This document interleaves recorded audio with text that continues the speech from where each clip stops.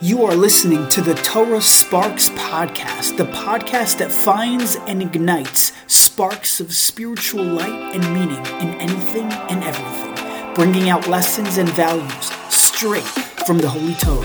I am your host, Ori Strum. Let's jump right in.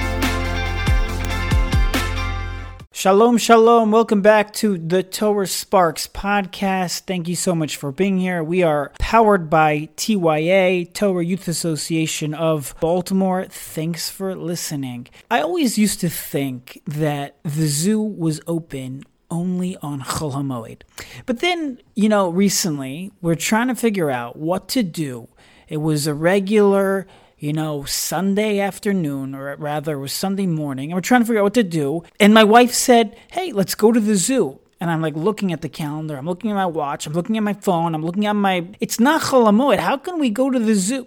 Turns out we went to the zoo, and something quite amazing happened when we were there. Well, there's a lot of amazing niflos habor, beautiful creatures from HaKadosh Baruch Hu, from Hashem, from God. That's all the same being, by the way. So we were by the rhinoceros section, okay? So we see this mammoth being of an animal, right? This rhino. I don't know how many pounds it is, but it's a couple tons, okay? Take an 18-wheeler truck. It's several tons of weight.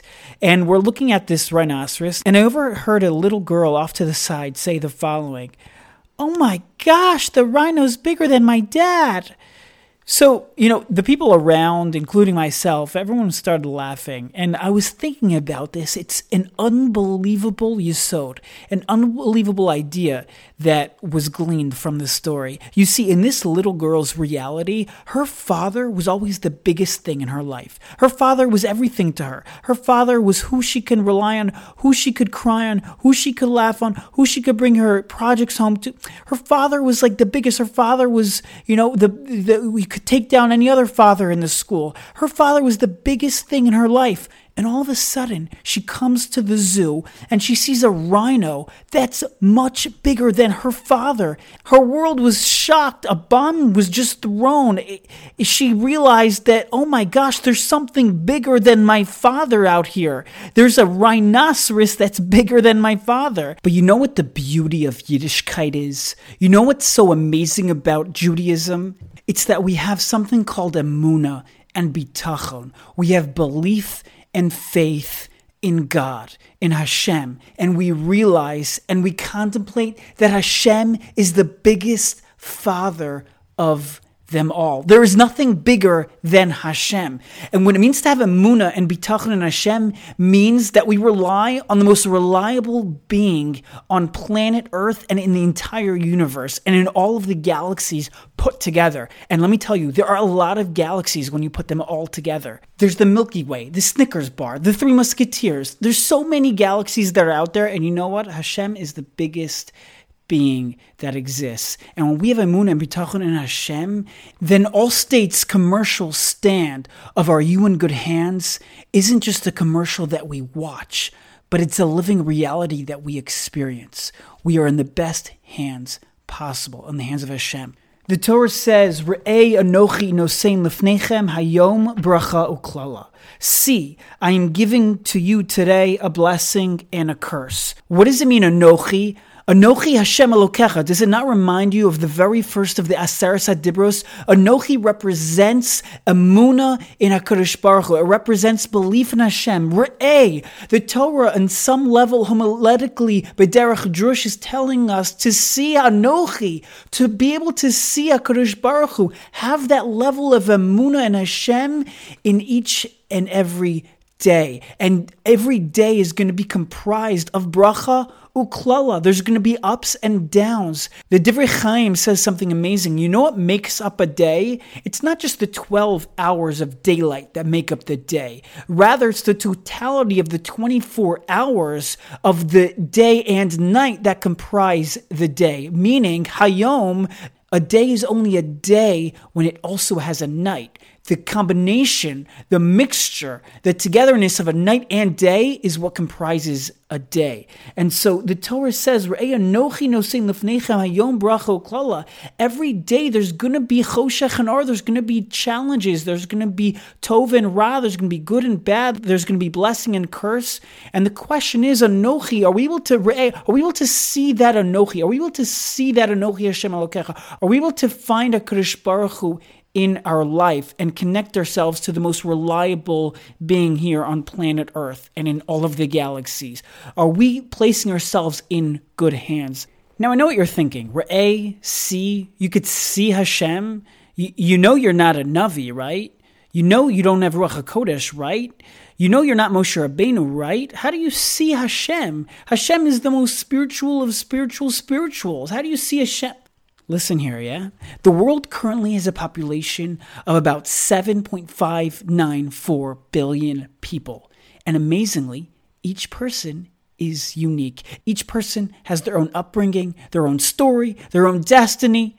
But there is one thing. Actually, I take that back. I think there's two things that we all as humans share in common. Numero uno. I don't know if that's Spanish or Hebrew or English or Portuguese, whatever it is. Number one, what we all share in common is that when our voices are played on 2 times speed, whether it's on a voice recording, on the new WhatsApp update, we all sound like chipmunks. That's number one. Number two is that we all grew up with the game of peekaboo, okay? I don't know anyone who is not familiar with the game of peekaboo, right? But in case you need a reminder, Merriam-Webster defines it like this: a game for amusing a baby by repeatedly hiding one's face or body and popping back into view, exclaiming, peekaboo. Now, peekaboo is probably the most well-known, universally accepted means of making a child laugh. In fact, a cognitive psychologist by the name of Jerome Bruner, he actually wrote that peekaboo surely must rank as one of the most universal forms of play between adults and infants. But the question is why? Why is the game of peekaboo so popular? What is its purpose? And psychologists say an unbelievable thing. It teaches a child about the idea of object permanence. Object permanence is what? It's the understanding that objects continue to exist even when they cannot be seen, heard, touched, smelled, or sensed in any way. In other words, peekaboo teaches a child that even though he cannot see something, he knows that that something still exists. Even though mommy's face is now covered by her hands, the baby knows mommy still exists. It's an unbelievable thing, right? But if you think about it, peekaboo is not just a game that we play as infants. It's a game that we're constantly playing as Yidden, as frum Jews, each and every day of our lives. You realize we live in a world of Hester Panim, where Hashem, literally the terminology is Hester Panim. Hashem hides his face from us. In fact, the Hebrew word for world, which we live in, is olam, which stems from the word helam, to hide, to be hidden. Hashem is playing an adult version of peekaboo with us. He hides his face behind the mask of nature, behind Teva. That's why HaTeva is Begematria Elokim.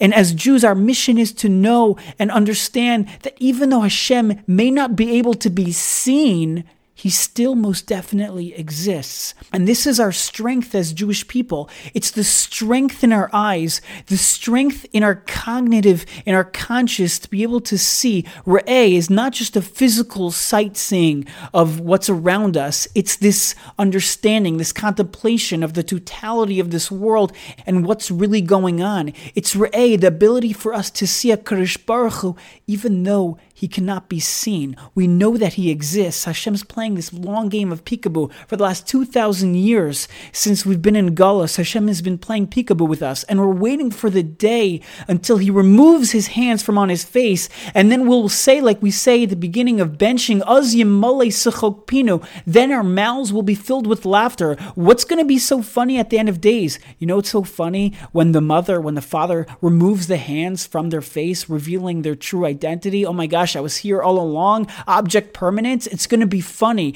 at the end of days when Hashem removes his hands from masking his identity, from hiding himself on this world, and we're going to laugh. It's going to be hilarious. It's going to be funny. We're going to just have a sense of clarity of what's really going on. But one of the messages of Re'eh is to be able to see in a world of darkness, in a world where there's gullus, in a world where there's chaos, in a world where there's so much confusing things that are happening all around us, the ability to have emunah and bitachon in Hashem, the ability to see HaKadosh Baruch Hu even though he cannot be seen. This is the message, or at least one of the messages of Re'eh, the ability to see. My friends, thank you so much for listening. Emir Tashem, we'll see you next week.